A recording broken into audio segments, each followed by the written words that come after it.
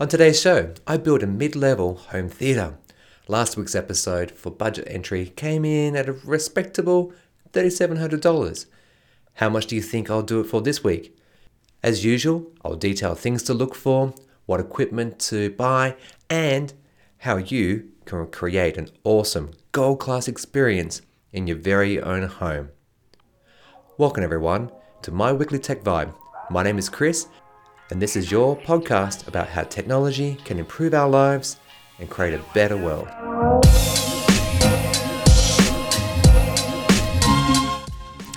Alright, once again, before I get into the list, know this. 1, I've selected quality equipment designed for a small to medium home theatre that can accommodate up to 7 to 10 guests. Even if you don't have that many people in your place right now, believe me, you'll be inviting friends over, the second cousins, you name them, and to show them what a brilliant setup is and how great home theatre can be. Secondly, this thing's future-proof for at least 5 years. With all that stuff out the way, let's kick off with speakers. Here, I've gone with some mid-level, high-end American speakers by Polk. The S50 surround package costs $24.99 and will give you a rich, detailed surround sound, tweeters for crisp highs, woofers for dialogues, mids, and check out these power port bass enhancing tech. These things are designed to improve your bass effect. Polk is known for the excellent build quality, tonal qualities, and feature high-res certification, a dynamic balanced designed acoustic array, precision crossovers, and biamping abilities. The pack is comprised of the Signature S30, the Signature X50, the Signature 15 rear speakers, and the HDS 10-inch subwoofer. Add to this 2 V60 height channels at $398, and now you've got 5.1.2 speakers for your Dolby Atmos. And they're going to link beautifully into your Yamaha RX-A 1070 Avantage AV receiver. Now, it should be noted this model is about a year old now and has been succeeded by a newer model, the RX-A 1080. But you're getting very little extra for your money, like about $400. So this amp has got 110 watts per channel, running at 8 ohms, and the Avantage brand brings high-end audio on a mid-level budget, featuring Dolby Atmos and DTS-X with Cinema DSP HD3. It's got rear VPS, that's like virtual presence speaker stuff from Yamaha, 8 HDMI inputs and 2 outputs, 4K Ultra support, HDR, Dolby Vision, hybrid log gamma, 7.14 channel surround sound support, network amp. Oh my gosh, this thing has got everything. It's networkable, you can do AirPlay, you can stream things, you can use Spotify. Also, if you like, you can get Music Cast app and cast your music around the house. So, tying to that is our projector, and this time I've gone with the JVC DLA X5900. I have to say that this time round there's a lot of choice at this price point. I could have gone with a true 4K DLP projector, but I can't recommend something which might give viewers headaches and poor performance. If you're unsure what I mean, look on YouTube for the DLP rainbow effect and have a look at what I'm actually running. I see these rainbows and they're especially annoying to me during fast action scenes. So, getting back to this JVC unit, I should note that right off the bat, you'll have to get it calibrated, okay? But it's only a few $100, trust me, it'll be well worth it. Its performance, its colors, contrast, everything is the best you can get for this much money. Whilst not true 4K, it does support great HDR, and reviews state that it's a great projector, has excellent results all round. I think I said that already, but anyway, you get the idea. And so upgraded for 2018, the projector remains the industry's most affordable custom DLA projector. It gives you that stunning picture detail, has unprecedented value thanks to JVC's 4K eChef technology, and it sets native 4K at 60p on 444, and it's got like HDMI at 2.2 standards, and importantly, it can upconvert 1080 content to 4K.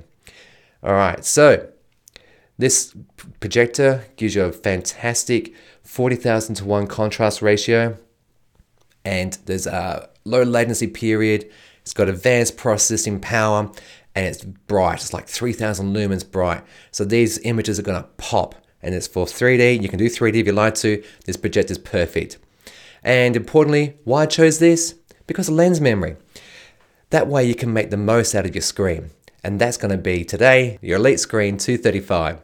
This fixed frame 235:1 project screen comes with a sun white material, and you could spring an additional $1,600 for an acoustically transparent screen, which is touted as being 4K compliant, but you know what? This does it too. So at $2,966, this is a mid-level range screen, which I would highly recommend you get. If you put it into 16:9 mode, you're going to get 110 inches. So again, why I chose a projector? Because of lens memory. So you can swap between the two quite easily. It's made of PVC and it's got a gain of 1.1. You're going to have great viewing animals from anywhere in your room, and you can throw anything you want at it. 3D, 4K, Ultra HD, HDR. Yes, it's a low fuss, great impact surface that can be cleaned easily and looked after and will last you your lifetime. Completing this whole package is a 4K player, and guess what I went with? I went with the same 4K Blu-ray player I did last week in the budget home theater. Why? What? No, this can't be. So why? Well, look, after looking around, it's hard to actually compete on this price point. There's like the LG UBK90, which is like another $110, and it's got the exact same specs. So why would you spend the extra money? The next jump up's like $1,000. So, choose your enemies. So, quick recap. This is a 4K Ultra HD player. It plays Blu-rays, DVDs, 4K content, YouTube, Netflix, Amazon, HDR, has Miracast abilities. You get Dolby Atmos, DTS-X, as well as apps like Pandora and Spotify. And it's noted for its fast load times, as well as 3D disc playback. With HDR10 Dolby Vision, this thing will keep you happy for many years to come. So what's the damage? Ready for the drum roll? Let's go, Chevy. Come on, mate. $10,378. Oh my gosh. That's jumped quite a bit up from the $3,700 last week. But I'm trying to give you something that's going to last you for many years and gives you a great bang for your buck. Now remember, if you want to have cheaper options, you maybe will go with a cheaper projector and maybe a cheaper screen. At this price point, you could, like I said earlier, get the DLP 4K projector, but stick clear of that.